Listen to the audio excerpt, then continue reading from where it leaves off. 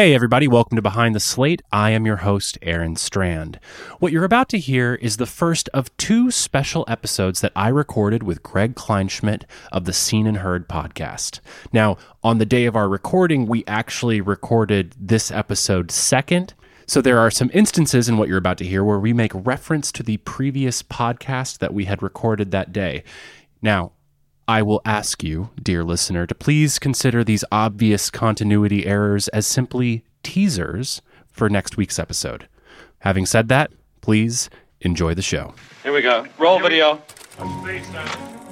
I think anybody creating something new must have an adventure. It's not cinema, it's something else. My advice to a young filmmaker is to make a movie every week. The whole bag of movies can be learned in about a day and a half. But suspense is essentially an emotional process. You gotta make films. You gotta make it and get it seen. Cinema for me is a world of when I dream.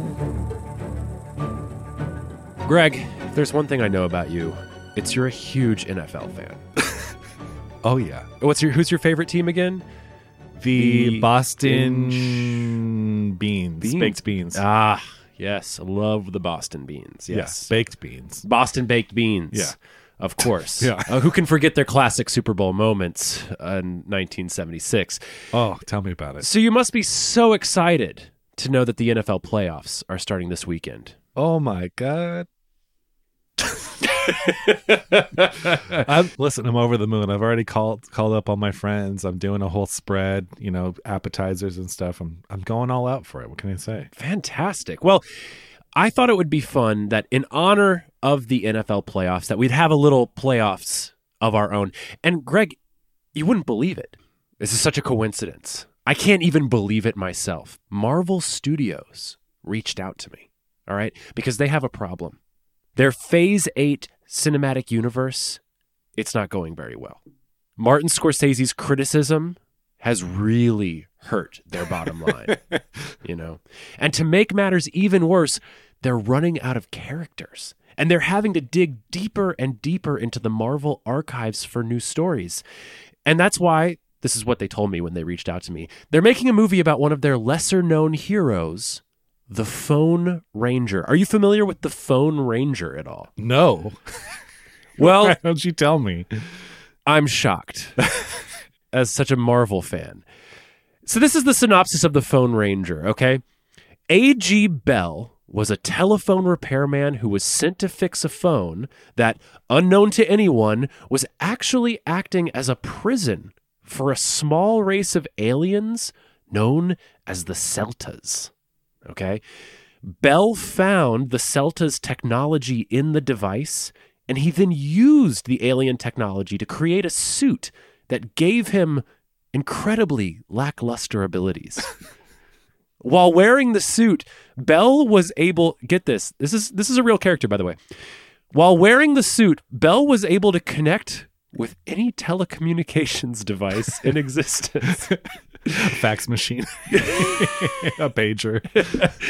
Enabling him, this is very serious, take this seriously, enabling him to be the first responder to any 911 calls. Now, he decided to use this incredible talent to fight crime as a superhero, the Phone Ranger. The only problem is that he's just an ordinary telephone repairman. He has no other abilities except that he can intercept telephone calls, okay? Now, here's the thing. Marvel has invested a lot of money to try to up their artistic integrity of their films. And they've actually invented a time machine, okay? And why they need our help, why they came to me and the Arroyo Podcast Network is because they want to use this time machine to go back in time and hire any director from the past to pitch to become the director of the Phone Ranger and save Marvel's Phase 8 cinematic universe. Okay? But because they've spent so much time and effort into developing the time machine and, of course, writing their fantastic scripts, they never bothered to watch any old movies. So they needed experts. That's why we're here. That's why we're here. Exactly. Because we're going to go back in time to pick the greatest directors from history and put them into the first ever Behind the Slate pitching playoffs. Cue the music.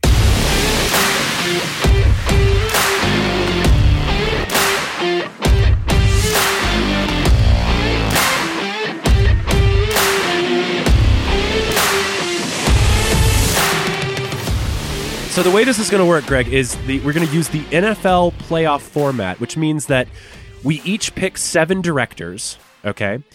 In the first round, they will go against each other roughly in this order. Your 5th seed will face my 4th seed. Your 3rd seed will face my 6th seed. Your 7th seed will face my 2 seed, and on and on and on. Now, our number 1 seeds, the best of the best, they have earned a first round bye week. So they won't be revealed until the next round. All right. So we're going to go through this first round. Here's how it's going to work. I'm going to tell you which director you're going to announce. You're going to announce the director. You're going to talk a little bit about their work, and then you're going to give their pitch for the Phone Ranger. All right. And then I'm going to give my director and their pitch. And because we don't have a referee or a judge, we're just going to have to convince each other as to who advances. I think it'll be pretty obvious in the course of the events. Okay. Yeah, maybe. How does that? Well, it'll be Charlie Chaplin versus Buster Keaton. Well, we know who won that one. Well, yeah, we do. Okay. Do you have any questions before we start? No, I think I got it. All right, great. So without further ado, Greg, would you please announce and pitch your 5th ranked director? My 5th. Okay. All right. So my number 5 is okay. Now, granted, when I made my list, I really took the, Marvel wanting to up their artistic integrity. I took that all the way. Okay. So my first director is a Hungarian animator named Marcel Jankovics.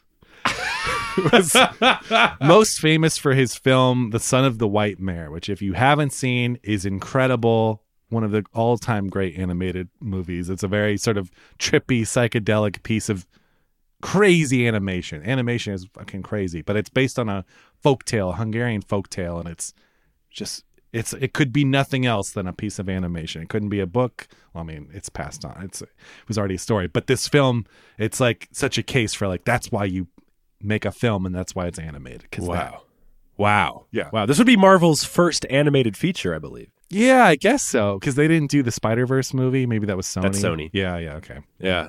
What a risk. They should step it up. And not just their first animated movie, but it's going to be hand-drawn and psychedelic. Oh, my God. Wow. Okay. Are you ready? I'm so ready. Okay. So this version of the film, the pitch is it's an animated fantasia about a prophet from a faraway land who journeys to the land of phone in order to save his kidnapped daughter.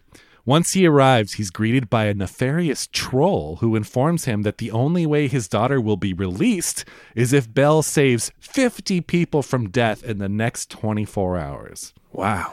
Beaten down and defeated, Belle screams to the heavens for a solution. A giant... I can't even get through this without laughing. A giant, majestic bird swoops down and imparts him with a glittering necklace made of jewels. As long as he wears this around his neck, the bird explains, he can hear the cries and pleas for help from everyone in the kingdom. He then goes on to save 49 of the 50 lost souls. Okay. He's one short. Yeah. But hoping the troll will overlook this shortcoming, he returns and asks for his daughter back. Oh, no. The troll instead murders his daughter in front of him and throws her body off a cliff. Oh, my God. Belle then murders the troll and assumes its position as ruler of the kingdom. He remains a bitter, vengeful ruler who blatantly ignores the pleas of help he hears in his head. Oh, my God. Wow. Why I don't know what to say. Why didn't he murder the troll from the start if he had the ability? I think he wanted to prove it to himself that he could do this. Ah, yeah, yes. His pride. He wanted to earn his daughter back. Oh, pride got in the pride, way. Yeah. Yes, of course. It's old world pride. Wow, that's incredible. Well, that's going to be tough to top. And what was his name again? Marcel Yankovic. Marcel Yankovic. Or is it Jankovic? I'm not sure in I don't Hungary know if the J is Ya or Ja. I have no idea. I've never seen any of his movies. However, I do know who he'll be facing off against. The bad boy of Danish cinema, Lars von Trier. Oh my god, I love it. Of course, von Trier made a splash in the 90s with his groundbreaking Danish television series Riget, aka The Kingdom. He then founded the Dogma 95 movement with Thomas Vinterberg, which aimed to strip all pretense and expense from cinema. And then he would go on to make huge psychosexual melodramas such as Breaking the Waves, the genius musical Dancer in the Dark, and then more recently, the shock value films such as Antichrist, The House That Jack Built, and Nymphomaniac Part Volume 1 and 2. Okay. In von Trier's take, which if I could do a Danish accent, I would, but I'm not going to. Okay.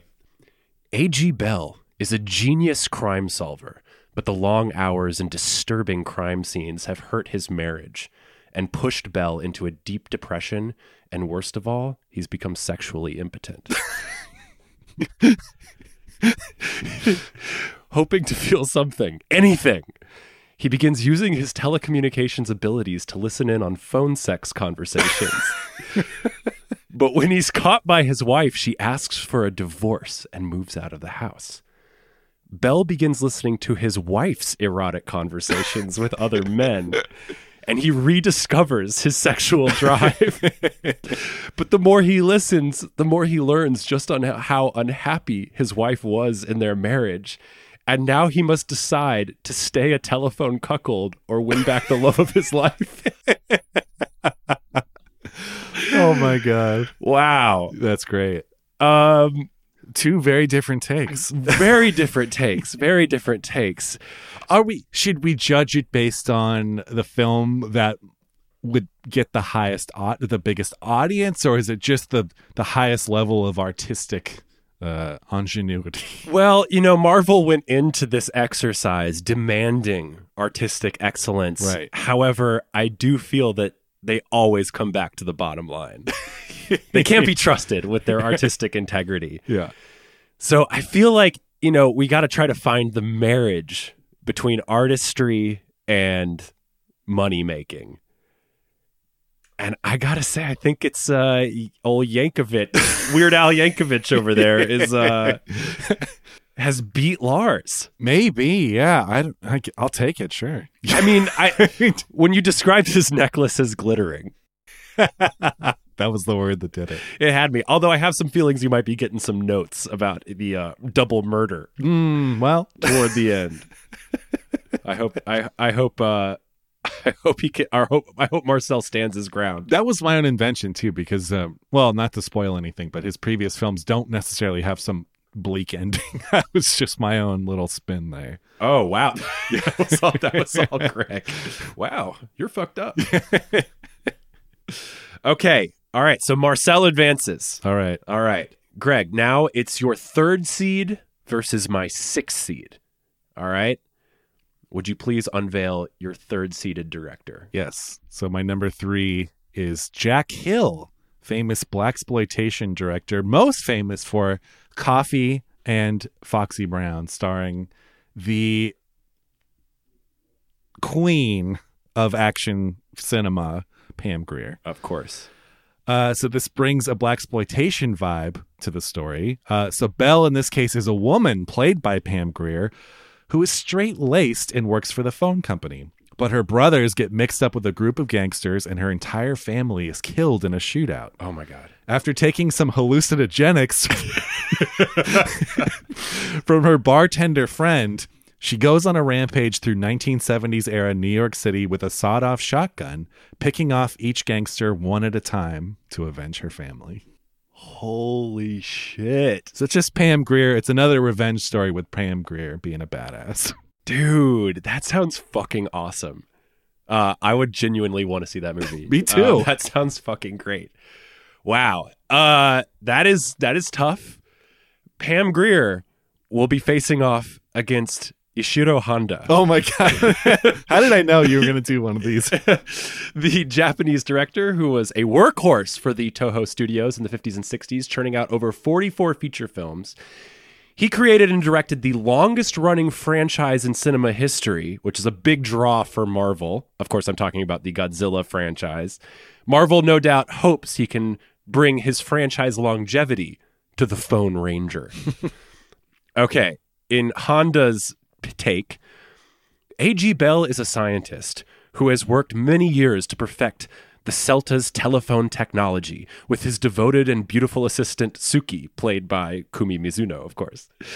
But when the final test of the suit goes wrong, Dr. Bell ends up being exposed to a massive amount of radiation, causing him to grow at an exponential rate. Meanwhile, a different alien race, the Zogdians, have come to Earth, promising to share their advanced telepathic technology, rendering Dr. Bell irrelevant. As Dr. Bell grows, the army tries to put him in a cage. Only Suki stays by his side.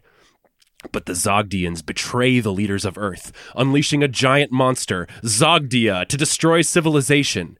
Suki frees Dr. Bell from his prison, now standing almost 400 feet tall, and he tracks down Zogdia for a giant monster battle.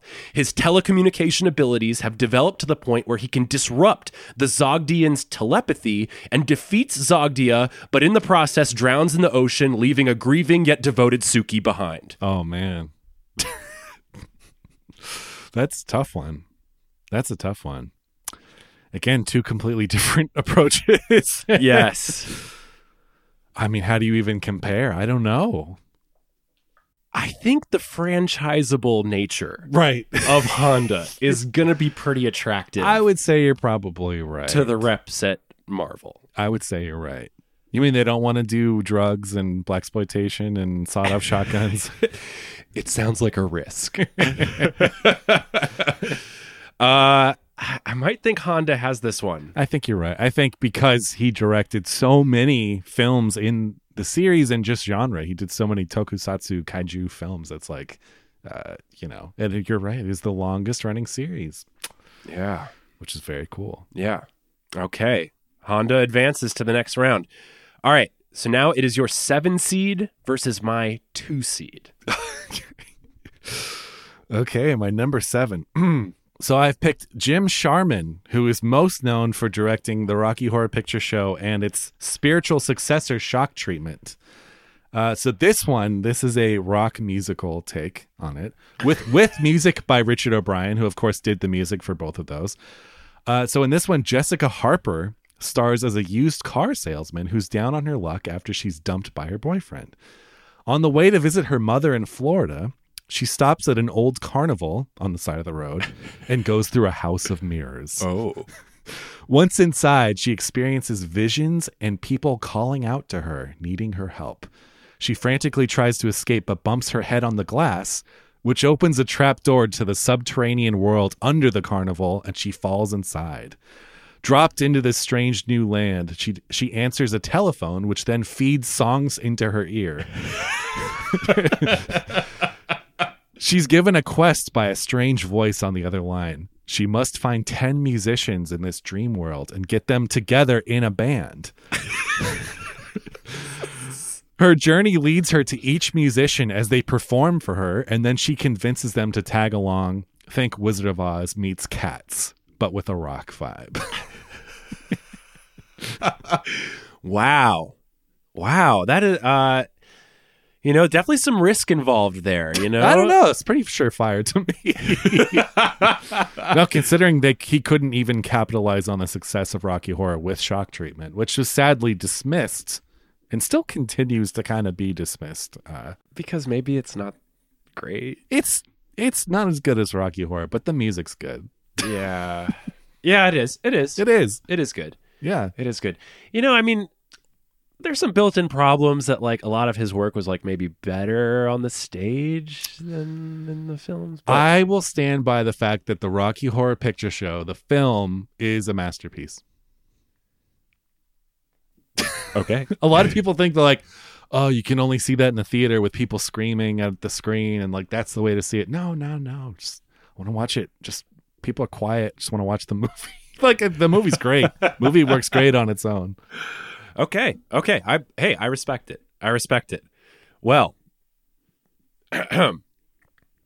He will be facing off against my number 2 ranked director, the Russian master of slow cinema, Andrei Tarkovsky. Of course, Tarkovsky is known for exploring spirituality and faith through films like Stalker, Solaris, and The Sacrifice. Okay. All right. So we're going to put ourselves in a very different headspace. I can't think of a more different headspace that we will enter into. All right. A.G. Bell has made the suit. But instead of listening for first responder calls, he begins picking up mysterious frequencies in which he hears a monotone voice repeating places and names followed by a series of numbers, such as Genevieve, 3, 6, 4, Arrowhead, 9, 10, 14, and on and on. Much to his desperate, starving wife's dismay, he becomes obsessed with listening to the voice. A strange man, simply known as the Seeker, shows up. He's heard the voice too, and believes that these messages are actually the code of God. The two of them go on a journey to find the source, debating the nature of God and art along the way. You know what? I'm going to go on a limb and say Tarkovsky. Wow. What do you think? What do you think decided that one? I mean, Tarkovsky's going to make a proper film. Jim Sharman's going to make a, campy, fun little rock musical. But I think, at the end of the day, it's funny the way that I leaned into the campier stuff because the premise of this superhero is so ridiculous. So I was like, well, the only way to do it then is to make a complete farce of it or go on this other plane. But I like the Tarkovsky angle because that's like what Nolan tried to do with the Batman movies, legitimize them. And I mean, I still think made the best of the superhero fare. No, the Nolan Batman movies? I mean, they're better than the fucking 4 Avengers or whatever. Yeah, they are. But that's not saying much. That's true. I'm not here to defend the Nolan Batman. You know what? I think, just as a brief note, I think that they're way too serious for their own good and that he sucked a good amount of fun out of the superhero film that we're still kind of reeling from today.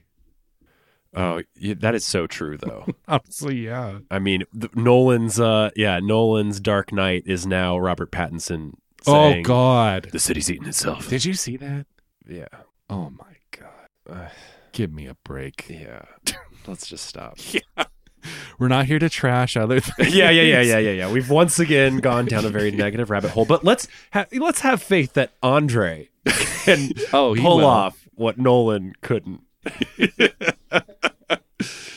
Okay, we are now moving to the other side of the bracket. In this case, I will go first in naming my pitch. So it'll be my 5th seed versus your 4th seed. Okay? All right. My 5th seed is Lina Wertmüller. Okay, the Italian genius who made such genre-bending, socialist-minded films in the 70s, such as Seven Beauties, Swept Away, and The Seduction of Mimi, and Love and Anarchy. Okay, in this take, A.G. Bell, played by Giancarlo Giannini, of course, is a lonely phone company employee where his amazing telecommunications suit is ridiculed and ignored by bosses and colleagues. But when he uses his powers to interrupt the burglary of the beautiful yet cruel CEO of his company, played by Mariangela Melato, he falls madly in love with her. Eschewing class and business practices, the two begin having a passionate affair. But could it be that the CEO is just using him to gain control of the suit? Oh, boy.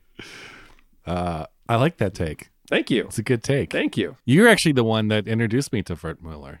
Really? Well, I'd heard of her, and I'd never seen one. And for the film club, you suggested the Seduction of Mimi. Yeah. And so that was my first of her films. And yeah. That one's pretty wild. Have you seen Seven Beauties or Swept Away yet? No, I haven't. Oh, man. Those are the two best ones I know, for sure. They're so good. They're so good.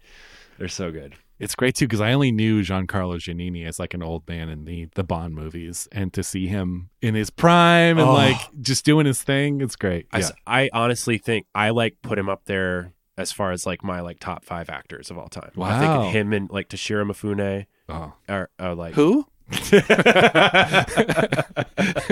Oh boy.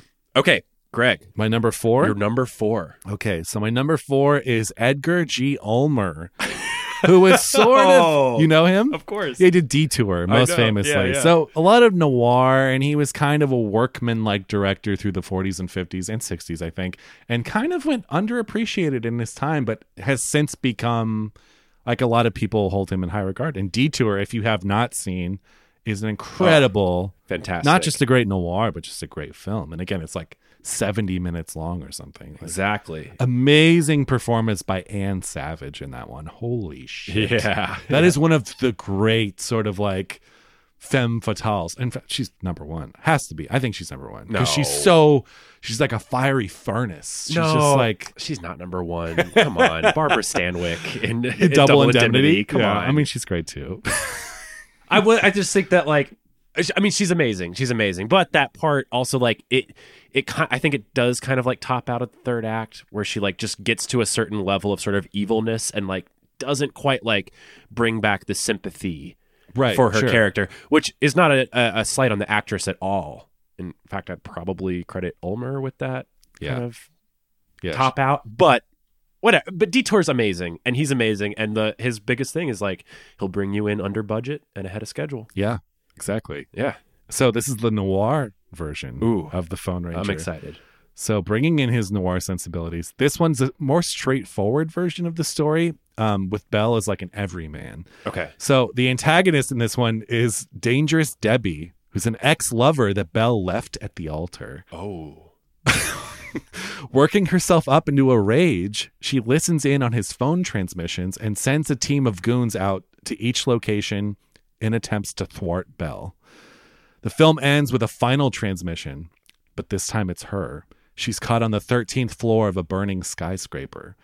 He shows up and rescues her and tries to mend the pieces of their relationship, giving her a big smooch. But she doesn't want anything to do with him, and she slaps him across the face, sending him stumbling backwards and falling to his death off the skyscraper. Whoa. Wow. Because as you remember, Detour also does not end very well. No. He's yeah.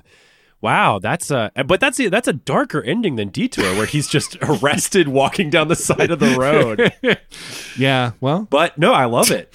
I honestly, I mean, while I think Wertmuller would be an interesting choice, she has some baggage. She has some communist sympathies, which might ruffle some feathers at Marvel. Nah. Plays great in China, and but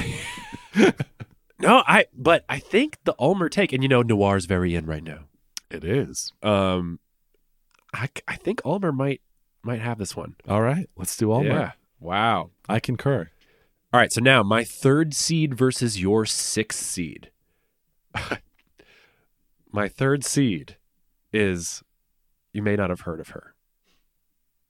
She's just a little filmmaker named Chantal Akerman. Oh my God.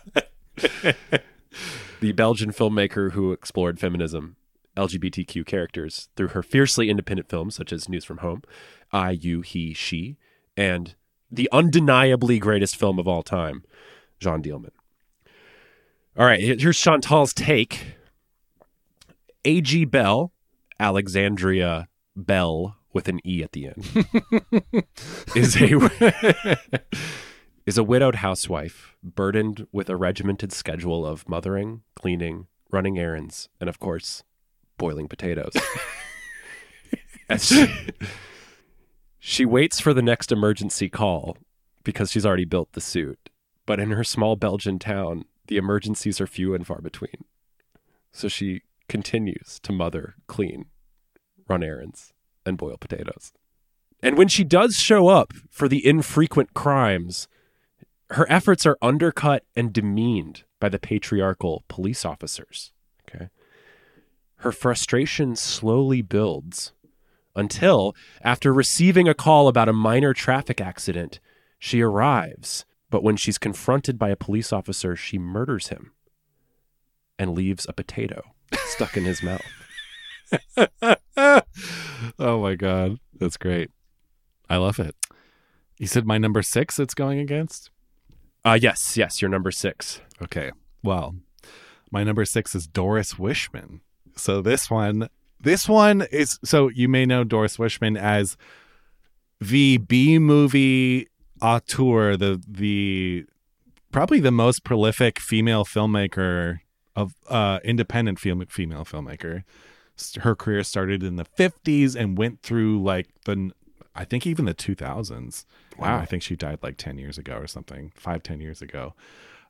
So this film is in the style of one of her early 60s nudist films.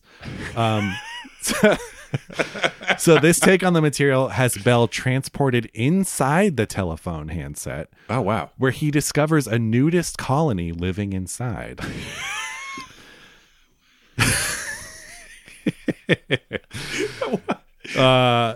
As you can tell, semi-based on her classic Nude on the Moon from 1960, early 60 something.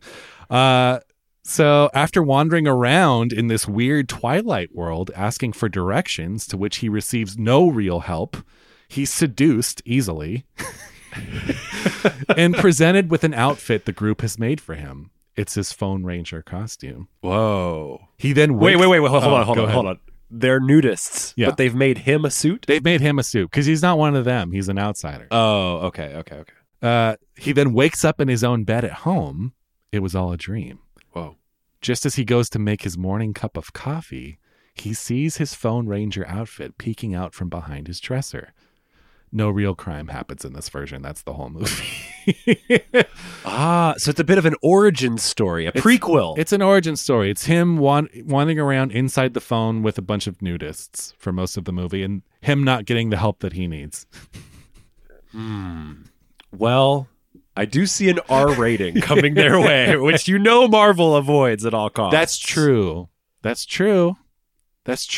I will argue that Chantal might be a little too slow for the Marvel audience, maybe.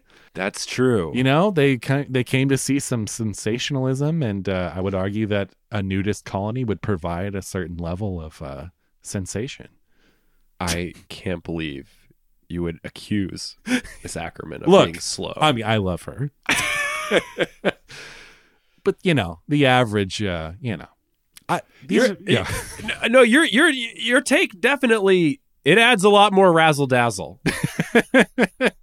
But you don't get a potato stuffed in someone's mouth. Well, I mean, why not? I mean, we could steal that from Chantal's treatment. Just stick it in there. I think. Wait, who's you? Doris Wishman. Doris Wishman. Let's do it, Doris. I've actually never seen a Doris Wishman movie. If you see one, I don't know. There's not necessarily one. The best movie she made that I've seen is a movie called Deadly Weapons. Ooh, and it stars. Isn't it there? Well, so it's a woman with a very buxom woman. Yes. Who she's a secret agent and she smothers people between Actually, yes, I have seen that movie. So yes, it's great. Yes, the movie's great, of course. Doris Wishman. Wow. Okay. What an upset. A Cinderella story, as they call it. Okay. For my number 7 seed against your number 2 seed. All right. My number 7 seed is David Cronenberg. Oh, I thought about him. I thought we might have some overlap here, so I'm glad I just went for it. Okay. The master of body horror, of course, and I'm going to draw from his more 80s films, of course, Videodrome and The Fly, giving us some of the most disturbing images ever seen. Okay, in this take, A.G. Bell teams up with fellow scientist Melanie Hachimura to make his special telephone suit. But the more he uses it, the more A.G. becomes addicted to listening to the 911 calls, whether or not he actually shows up. Okay. Gradually, the suit begins to fuse with his body, causing horrible, unrelenting pain as the alien metal sticks into his flesh. He and the suit become a single, anguished entity, and the deeper it goes, the more his ears are filled with the millions of phone conversations happening across the world all at once. He begs Melanie to kill him and end his suffering, but her feelings for him and her obsessive hope of curing him prevent her from doing so. The longer she struggles to find the cure, the worse AG's pain becomes. Oh, that's great. That's great. I mean, how could you not? I mean, it's something. Yeah. It's something. Yeah. I'd love to see him tackle something like that, you know? Yeah. Yeah. My number 2? Yes. All right. So this is Zhang Changhua, who most famously made an incredible film called The Five Fingers of Death, which is one of the all-time great martial artist movies. Yeah. So if you've seen Kill Bill, you've seen a knockoff of The Five Fingers Exactly. Kill Bill even uses the music from Five Fingers of Death. Oh, yeah. Some of the music. Yeah. Exactly. Yeah. Yeah. And this, you know what? This was a newer discovery. I saw this in the last year, and like never has a movie so delivered on its premise of just like literally like half this movie is just like people fighting. Oh, yeah. They deliver the goods. Oh, yeah. You get it. Yeah. It's fantastic. Yeah. It's fantastic. It's everything you'd want in a martial arts film from the 70s. Oh, for sure. Yeah. So in this take, Belle is a martial artist who moonlights as a trapeze artist in a traveling circus. Oh, wow. One night there's a loud bang and he misses his jump and falls into the crowd. Knowing he has an unsavory past, the circus owners take him to a mad doctor instead of a hospital, and he's given a special hearing aid that's meant to help restore some of his hearing. As soon as it's in place, he hears the cries of people in danger and jumps to his feet with a new purpose in life. Belle is now an unstoppable force, a fierce martial artist with a superhuman sense of hearing. He mows down mobs of fighters in his quest to rescue all of those in need. So it's Five Fingers of Death again with a different setup. With a hearing aid. Yeah, with a hearing aid. Oh my God, that sounds awesome. There was I don't remember which of the Nightmare on Elm Street movies it was, but there's one where this kid has a hearing aid, and so in the nightmare, Freddy like he makes the hearing aid like it becomes like this David Cronenberg organic thing that like flesh like melds with his ear, and it's huge and it's like spidery, and then Freddy Krueger takes his knives and he's like scratching them alongside metal, and the kid's ear starts pulsing and explodes. Whoa. Yeah. Damn. So A.G. Bell has a weakness in this one. Sensitive ears. Yeah. Well, I mean, that's fascinating. That definitely, I mean, that aligns with a lot of what Marvel wants to accomplish. That's true. I couldn't help but be enticed by the Cronenberg version with the suit melding to the body. And of course you get the human element, because it's like his partner / lover is like fighting to save him despite his cries for her to kill me. Yeah. I don't know. It's a tough one. I think this is the hardest decision I think we've faced. Yeah, because that Jiang Changhua would deliver a wall-to-wall crazy fucking action movie. Absolutely. I have a feeling it would also play very well in markets that they really want to. That's true. I'm sorry. I got it. Yeah. I don't know. Given some of course, I did say that we would be pulling from Cronenberg's 80s work, but given some more recent Cronenberg films and their box office performance, true, it might be a bit of a demerit on old David. I mean, if they were solely looking for artistic value, they would get it more from Cronenberg. But, Marvel can't be trusted. Yeah.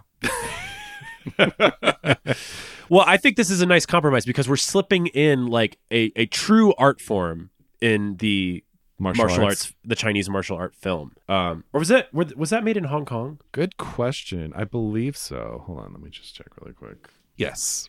Well, we're slipping in some true art from at least a Hong Kong martial arts film. I think it's got to take the cake. Let's do it. Yeah. Yeah. Okay, that is round one. So coming out of round one, we have Marcel Yankovic. Okay. He will be facing off against my number 1 seed. We have Ishido Honda facing off against Andrei Tarkovsky. Okay. Then on the other side of the bracket, we have Edgar G. Ulmer facing off against your number one seed. Okay. And then Doris Wishman is facing off against Zhang Chenghua. Oh, great. Okay. Wow. You really dominated that side of the bracket. I guess so. Maybe we should switch the number one seeds around so that my number one seed faces off against your side, the bracket you dominated. Okay. All right. So now facing off against Marcel Yankovic. Yankovic, one of those. Facing off against Weird Marcel Yankovic. Greg, would you please unveil your number one seed and their pitch? Okay. My number one pitch is Charlie Kaufman. This is the first, right when I heard this premise, I'm like, this is some Charlie Kaufman stuff right here. Okay, so obviously, if you don't know Charlie Kaufman, he is most well known as the screenwriter, Being John Malkovich, adaptation. He also directed some movies like Synecdoche, New York. His newest film was I'm Thinking of Ending Things. And he also, of course, wrote Eternal Sunshine of a Spotless Mind. Yes. So. And Anomalisa. And yeah, that was great, too. I always forget about that one. That's fucking great. Yeah. So in this puppet sex. Exactly, puppet sex. But the only problem with Anomalisa is the second it started, I was like, these puppets are going to fuck. And then when they did, all I can think about is Team America. And yeah, I mean, this is the tasteful version. The sex in Anomalisa is taken so seriously that in the theater, like I started laughing. I broke out laughing. Yeah. I think there was like two other people in the theater. We all cracked up. Yeah, how could you not? I mean, it's ridiculous. Yeah. Okay. Anyway. Okay, so in the Charlie Kaufman version, Belle is a middle-aged loser who works for the phone company and is super socially awkward. After fumbling a series of dates due to his low self-esteem, he's randomly chosen to be a guest on a reality dating show. Oh my God. While a contestant on the series, he discovers a race of aliens living inside his iPod Shuffle, because this is 2005. And they communicate only through pop songs that are on his iPod. After he pieces together their technology, he takes up the mantle of the Phone Ranger as a persona for the dating series in order to make himself more desirable. The only problem is nobody actually believes his powers are real, and after this charade goes on long enough, they have him institutionalized while still filming him for the series. We end with him still receiving the world's transmissions, but unable to do anything about them, haunted by the voices inside his head. Holy shit. Wow, that is a number one seed. That is incredible. I love it. He was the first person I thought of. That's amazing. You know who I really see playing? I see. So it can be set in 2005, but obviously it will be filmed in like 2027. I see this as the Michael Cera comeback vehicle. Oh my God, totally. Like a middle-aged Michael Cera is now like ready to come back into our hearts playing a Charlie Kaufman protagonist. Yes, I see it so clearly. I almost put Spike Jonze, but I feel because Charlie Kaufman's directing his own stuff now. He has been for, I don't think he last worked with Spike on adaptation. Or no, Where the Wild Things Are? Or no, he didn't do Where the Wild Things Are. No, that was just Spike. So yeah, it's been like 20 years since they collaborated. So that's why it's just Charlie Kaufman. Oh, great choice. Thanks. Great choice. Yeah. Wow, that's incredible. That's incredible. So we have Kaufman's facing off against Marcel. I'm just gonna say it. Kaufman just wiped the floor with him. Yeah. His number one seed was like so worthy. He really hits like all because it's like it's really so he hits all the beats that I think they're looking for. Like he brings that artistic edge. He brings like a thrill-a-minute twist and turns, and he's like kind of staying true to the premise. They might just want to fit in like one little like fist fight. Yeah, exactly. And there's no double murders. There's no betrayals. Yeah. It's amazing. Amazing. Strong performance by Charlie Kaufman. Thank you. Wow. Okay. All right. So now we're moving on to the bottom of the bracket. It's Ishiro Honda versus Andrei Tarkovsky. Boy.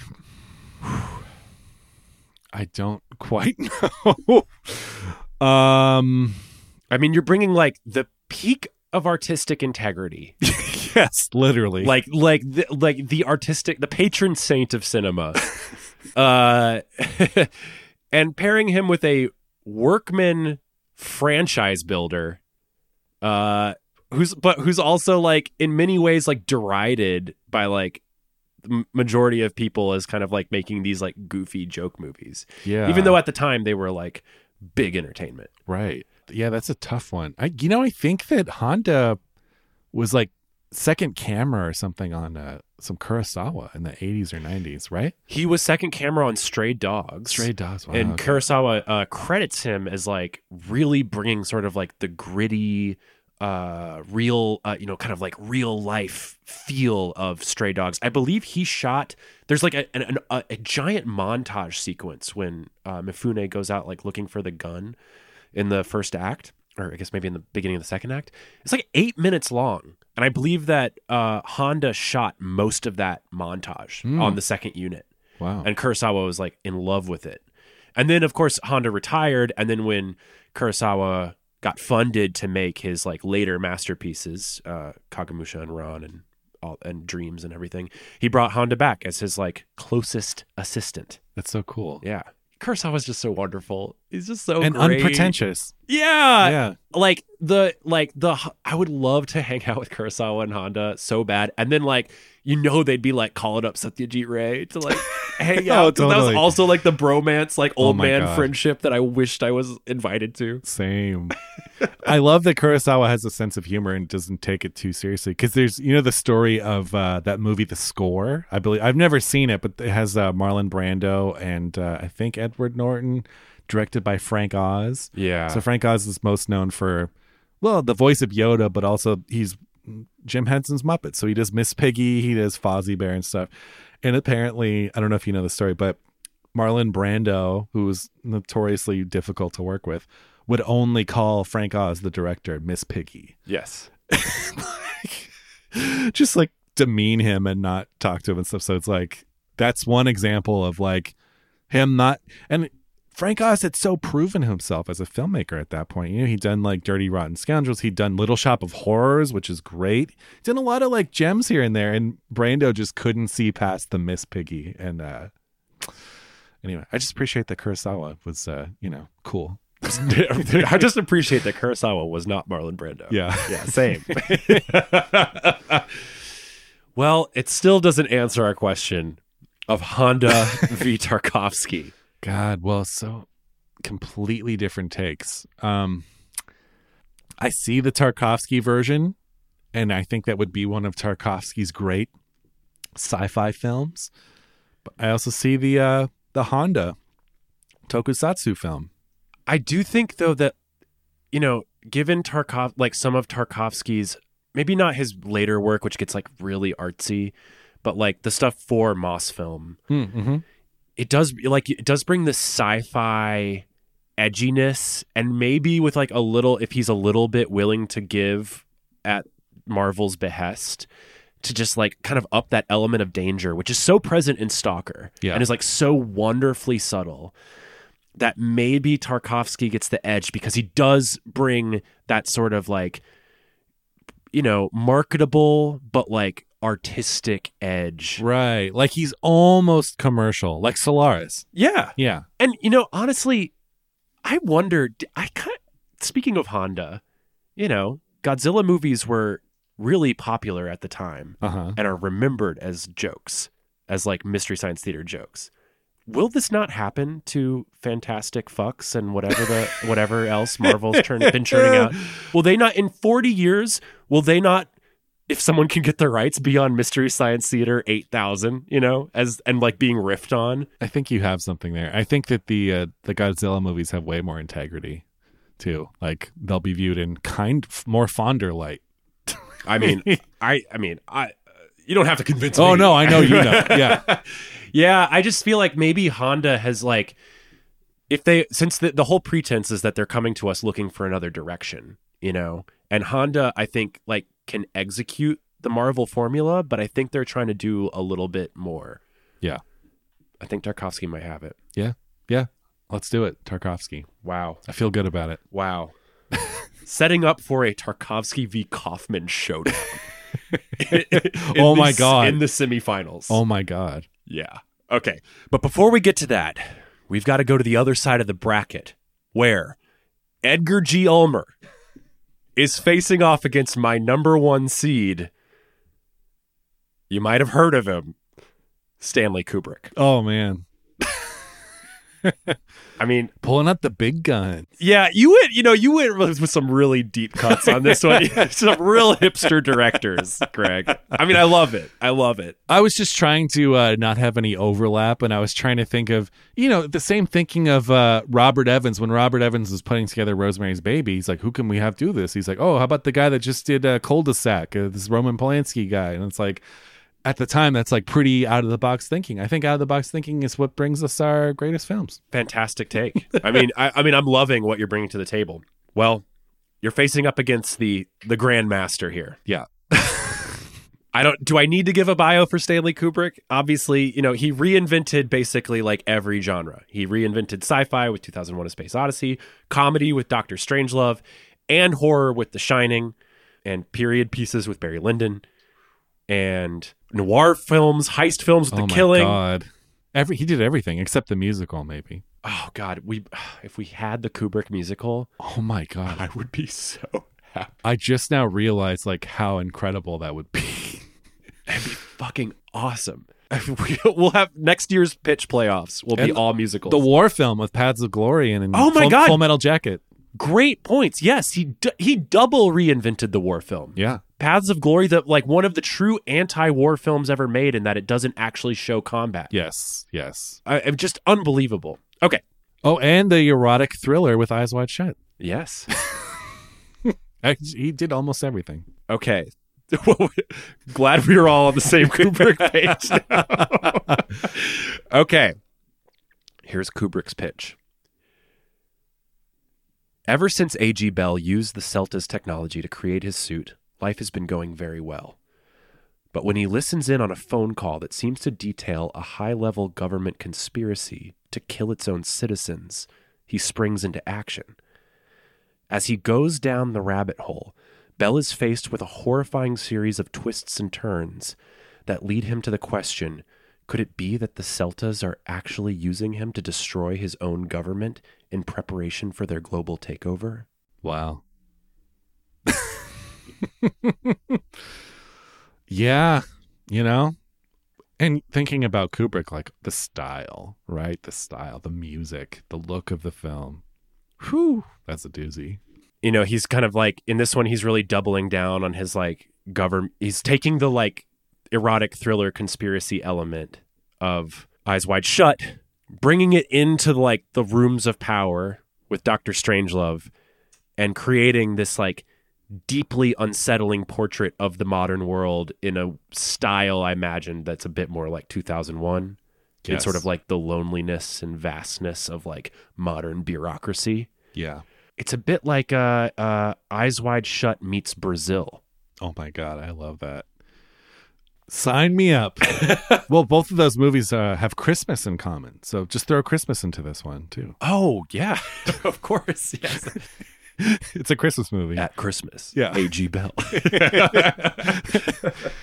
I'm, as much as I love Detour and Ulmer, I'm gonna cast my vote for Kubrick because it's Kubrick. I mean, yeah, it's kind of the trump card, right? Like, what really beats that? Was that cheating? No, was it cheating to play the Kubrick card? It's not cheating.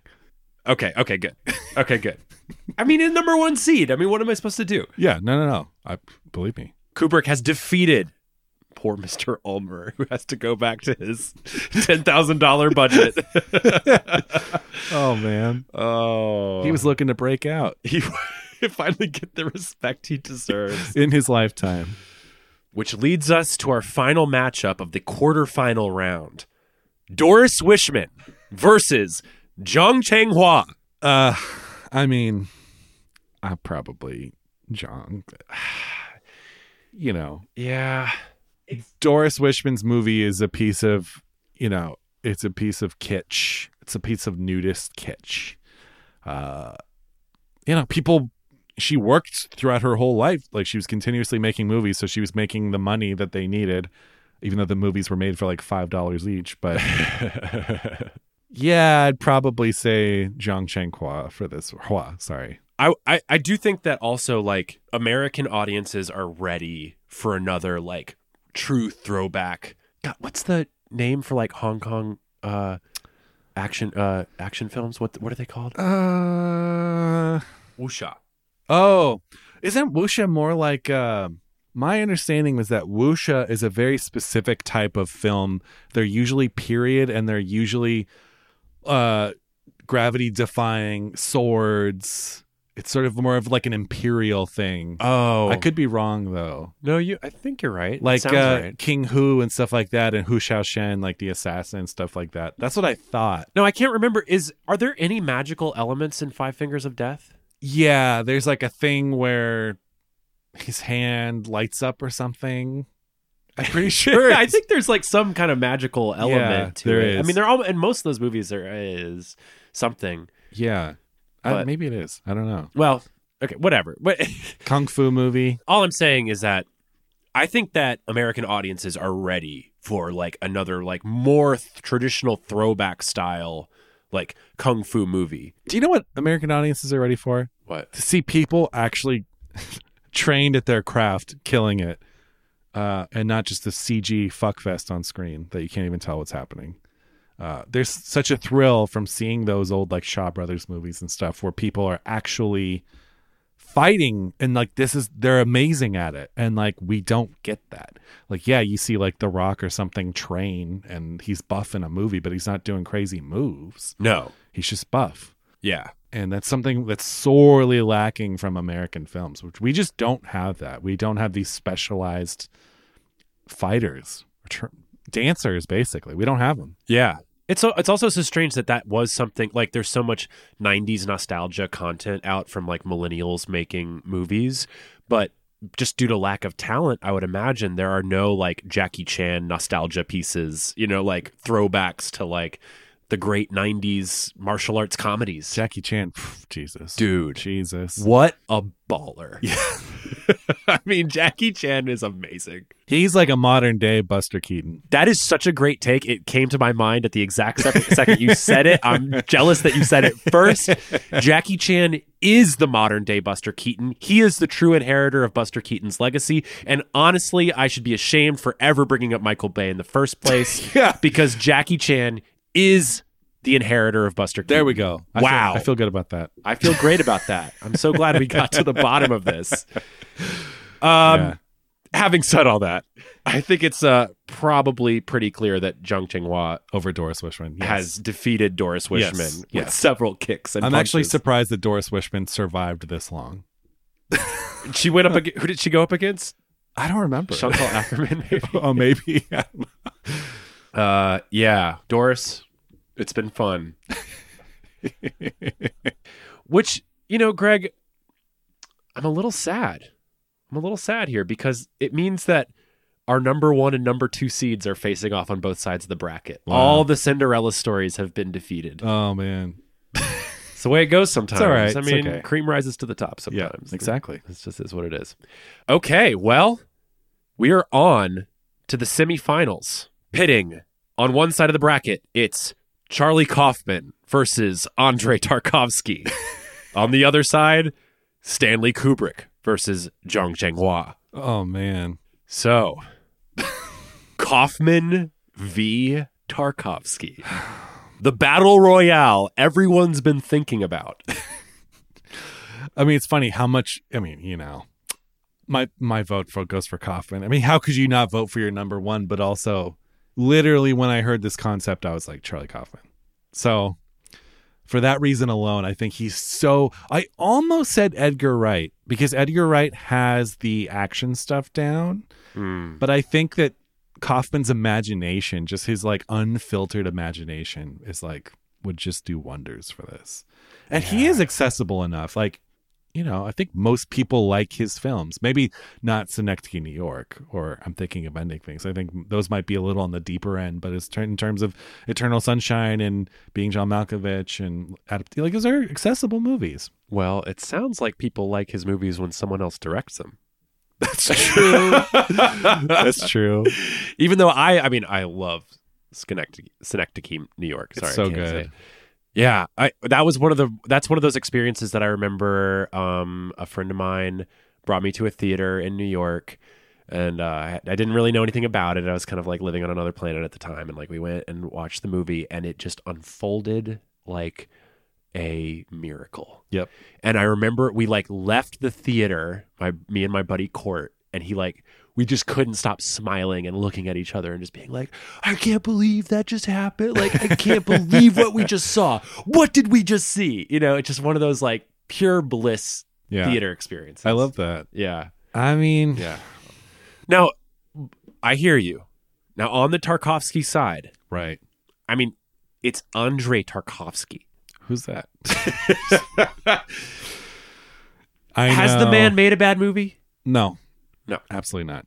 Nothing approaching even Has mediocre. Has he had puppets have sex? No, he has not. Has he even imagined a puppet having sex? You know what? His loss. I'm going to hold Anomalisa against Kaufman. I'm sorry. It's a good movie. It's okay.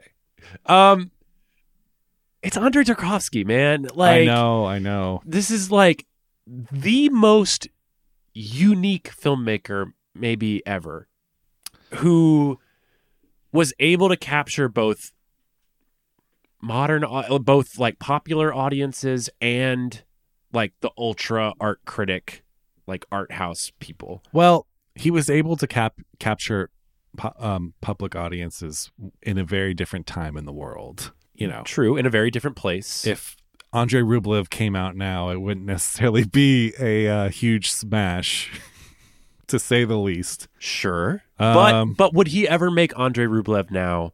I mean, Andrei Rublev is so like of its time, and we also have to think about the Soviet censors and like how movies like that get made. But what I will say for Andrei Rublev is it demonstrates his ability to do action. That's true. That he true. could bring to the Marvel Cinematic Universe. That's Think true. of all the horses he could light on fire in the Marvel Cinematic Universe.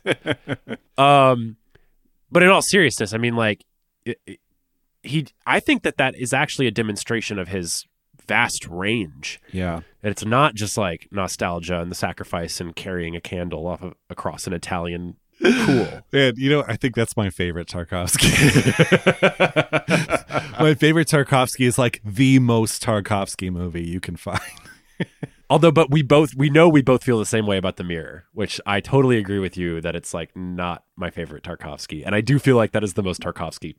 Yeah, maybe. That's true, because that one has a lot of himself in it. It's autobiographical and stuff. I don't dislike them. I want to see it again because it's haunting. It stays with you. Oh, for sure. Yeah. But it still remains to be said that the other thing I'll say for Tarkovsky, we know he can deliver art with a lot of bureaucratic oversight. That's true. And we know that that's going to happen in the Marvel Cinematic Universe. Now, can Charlie hold up to the pressure, to the $100 million pressure to deliver not just a competent Phone Ranger, but a Phone Ranger franchise? Well, I mean, look, this is tough. I will agree that Charlie Kaufman's directorial efforts are a little more obscure than, like the Spike Jonze ones or the Michel Gondry's. But I just think he has like the right mindset for this story. I mean, look, they're both good pitches because the Tarkovsky one you can see being like, I imagine reading that synopsis and being like, oh yeah, that's like the 8th Tarkovsky movie. But at the same time, Kaufman, I don't know. I mean, look, they're both good. I don't know. Let me ask Charlie a question. Would Charlie be open to working with Spike Jonze? Could they bring Spike Jonze in? Let's just say yes. Has Charlie reached a point of his directorial career where he just wants to get his next movie made? Because let's just say, if the Phone Ranger written by Charlie Kaufman, directed by Spike Jonze is a hit, Charlie Kaufman's got all the money to make whatever weird fucking movie he wants. Yeah, true. And that's his whole thing right now, right? Like, no one will give me money to make my movies, right? Oh, wait, no, that's my thing. I mean, Spike Jonze is directing it. Wow. Off a Charlie Kaufman script. Spike Jonze, Charlie Kaufman. The gang is back. Gang is back. Well, I think that might have pushed it over the edge. You think so? I think so. The Kaufman-Jones combo. You know, it just occurred to me thinking of like dual directors. I can't believe you didn't have Powell and Pressburger on your... Yeah. You know why? Because I could never see them making something like this. But any chance to advocate for the Archers, I usually take, but not this time. All right, so Kaufman is on to the final. All right. With Spike Jonze. In tow. Yes, Kaufman-Jones. Now, we have Stanley Kubrick facing off against Zhang Chenghua.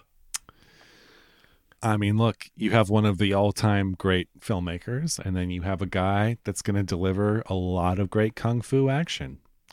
It just depends which direction you want to go in. I do feel like this kind of repeats a little bit of our Ishiro Honda Tarkovsky fight. Right. Whereas we know Zhang Chenghua can deliver. We know that super confident, brings an artistic touch to his films. You know what? You're right. Like if someone you sell a script, right? And they're like, okay, who do you want us to attach? Zhang Chenghua or Stanley Kubrick? You're going to be like, Stanley Kubrick, of course, because it's Kubrick. Let me think about it. Unless your name is Stephen King and you're a little bitch.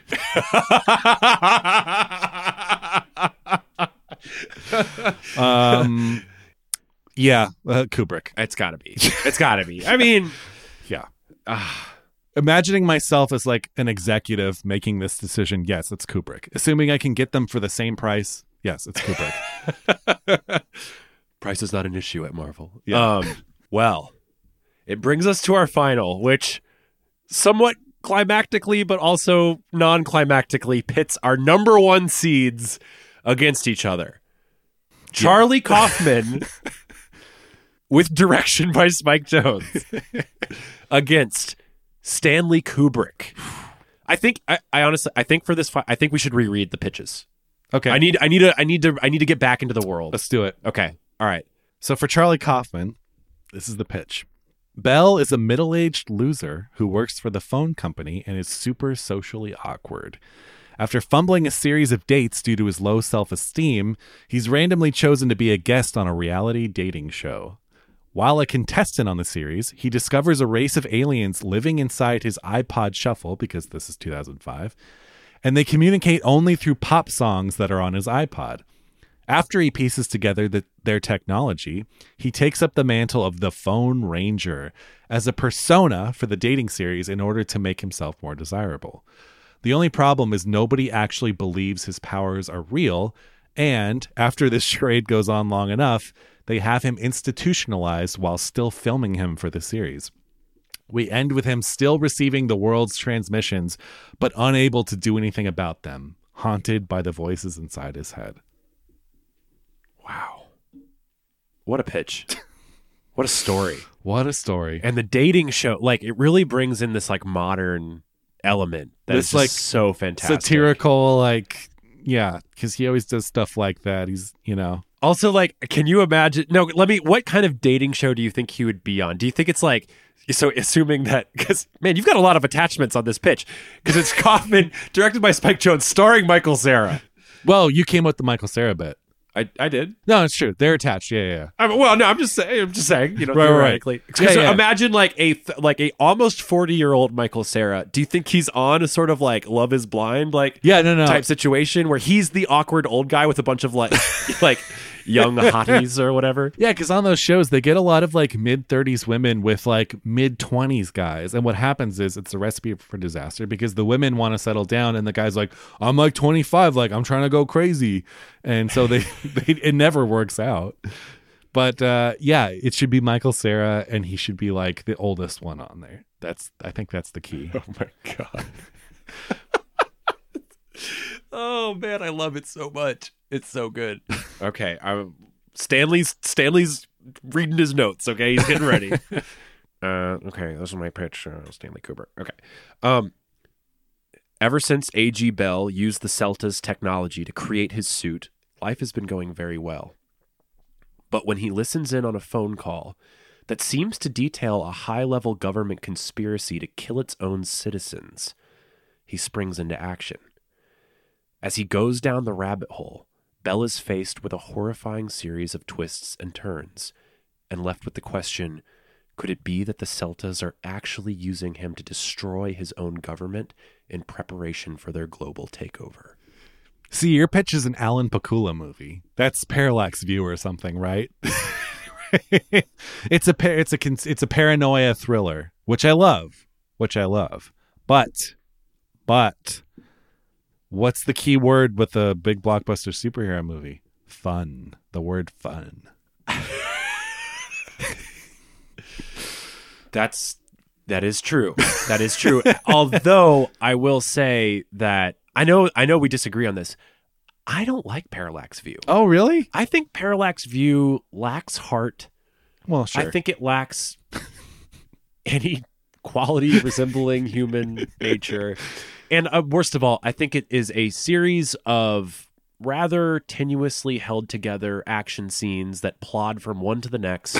I'm not left with any questions at the end of each of them. I'm just like, okay, well, now this is happening, and like now we're at a dam, and like now we've like ripped off Clockwork Orange. We didn't even mention Clockwork Orange in Stanley Kubrick's breakdown. Oh, right.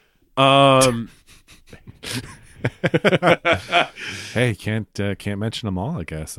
So I resent the comparison, honestly.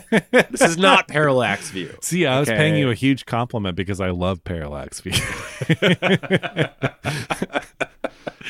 I like how not seemingly connected everything is. Like, it is just kind of like one set piece after another, one bizarre thing after another. I like how kind of like episodic it is. But you're right. There's no heart. There's no humanity in it, although it's kind of the point. But I get how you'd be like, yeah, like that's fine. That's fine. It's so true because what ran through my head is that as soon as you said that, I was like, oh shit, me, Stanley Kubrick, did not add like any other characters like in this story. Like, right. There's no love interest, like there's no nothing. But then now I'm thinking like, but Stanley Kubrick doesn't have other characters in his story. He somehow manages to tell these like very lonely stories, and yet they don't feel like one scene just kind of plodding along to the next. Although, is that right? I just argued that as if it was an irrefutable fact, and now I'm like, well, actually, like the relationship with Hal is like pretty interesting. Yeah. Jack and Wendy and Danny. Yeah. Tom and Nicole. Matthew Modine and Vincent D'Onofrio and Arlie Ermy. Yeah, I mean, there's always a central character, and then there's like people that they're kind of playing off, or Barry Lyndon and Lord Bullingdon. Oh God. I feel like this is a fatal flaw in Stanley's pitch. Here's what I'll say: that pitch almost sounds like a Nolan film, which turns me off immediately. Stop. You have compared Stanley Kubrick's pitch to Parallax View and Christopher Nolan. Or you know what it sounds like? It sounds like Pi. The Aronofsky movie. I actually like Pi. Oh, do you? Yeah. I need to see it again. What do you have against Pi? I don't like Aronofsky at all. Well, in all fairness, it has been like 15 years since I've seen Pi, so I'd need to give it another watch. I think Pi is great. I mean, I think Pi. Look, I give Pi the same pass that I give Following. I mean, it's like I think he made it for $100,000, right? Like in his like buddy's like Brooklyn like storage room. Also, I'm such a sucker for black and white 16mm. I mean, it covers up so many holes. Yeah. But I think Pi is really good. And Pi delivers on the paranoia in a very real way. I'll take another look at it. Yeah. I'm overdue. Yeah. Give Pi another try. Most of his stuff that I've revisited, I've been like, oh my God. Yeah, I have kind of felt the same way. Like Requiem. I can't believe I used to like Requiem for a Dream. I still think Requiem is good. I just don't want to watch it. It's, you know what? It's not terrible. I'll give it that much. But yeah, I just, Well, okay. Here's my take on Requiem. I just wish it was Ellen Burstyn's movie. Yes. Because who cares about like Jared Leto? And it's like, that is so uninteresting. The thing that kills me is that the Jared Leto, Jennifer Connolly relationship is so superficial and vapid, and like it's not about the true sort of codependent junkie love struggle, which like it should be about. And because these stories are running in parallel, it's also not really about Jared Leto's relationship with his mom, which is like probably the most interesting relationship of the film. Right. Also, I just hate Jared Leto, but yes, but really like the lost opportunities within the Leto-Connolly relationship, where they're so much more interesting on their own. Particularly Jennifer Connelly with her like whoring herself out for dope is like so. It's like it's so gut wrenching. So like you really feel it. I mean, we can all imagine those scenes, right? Because they're so palpable. And so honestly, what I'm advocating is just cut Jared Leto from the movie. We don't need him. We don't need him, but we need more Ellen Burstyn, who is, right. I would argue, the greatest American film actress, maybe. Wow. I mean, she's great. She's great. She just had a birthday a couple days ago. She doesn't fully get her due, too, because she's one where, like, yeah, people know her from The Exorcist and stuff, but, like, she's incredible in everything. And she's done so many movies. I mean, Alice Doesn't Live Here anymore. The King of Marvin Gardens. It's like, Jesus Christ, the range and just the dedication to the roles are like, she's on another level. Absolutely. And does not phone it in. I mean, just like... Although she's about to phone it in. Did you hear? What's happening? She's doing like a new Exorcist movie, and she literally said, she's like, I'm just doing it because the payday was right. So, wow. But you know what? I want her to have a nice retirement. So if that's the cost, then sure. How old is she? I mean, she's got to be up there. Yeah, probably. So get paid. 80s. Get paid, girl. Yeah, get paid. I'm all for it. Yeah. I'll still see it. If you put Ellen Burstyn in the Kubrick pitch, maybe my vote goes to Kaufman and Jones. But I could be swayed into the Kubrick one if you sweeten the pot a little bit. Here's the thing is that Mr. Kubrick is very, he's very secretive about his productions. This is the only details he's given me about the pitch. He's added in no other characters, and he's not picking up my calls. Ironic, considering the content of the film. I do feel that given the sort of roller coaster ride of Charlie Kaufman's The Phone Ranger with Spike Jonze directing, the championship has to go to Charlie Kaufman and Spike Jonze. I agree. Wow. Wow. Wow. That's it. This has been the first annual Behind the Slate pitching playoff. The winner is Charlie Kaufman with his film, The Phone Ranger. Wow. Let's just round of applause for Mr. Kaufman. Whew, we did it. That's incredible. Yeah. Great work. Yeah, great work. Great pitches. I kind of hoped one of the lower ones would sneak up at the last round, but hey, they were number one for a reason, right? Better luck next year, yeah. Is all I can say. Well, that's all for this episode of Behind the Slate. Thank you, everybody, so much for listening. Listen to Seen and Heard, Greg's podcast that he co-hosts, and come hang out with us on the Arroyo Film Club every Thursday. Follow the Arroyo Film Club Instagram to know what movie we're watching that week, and then come hang out on Zoom. And until next week, that's a wrap.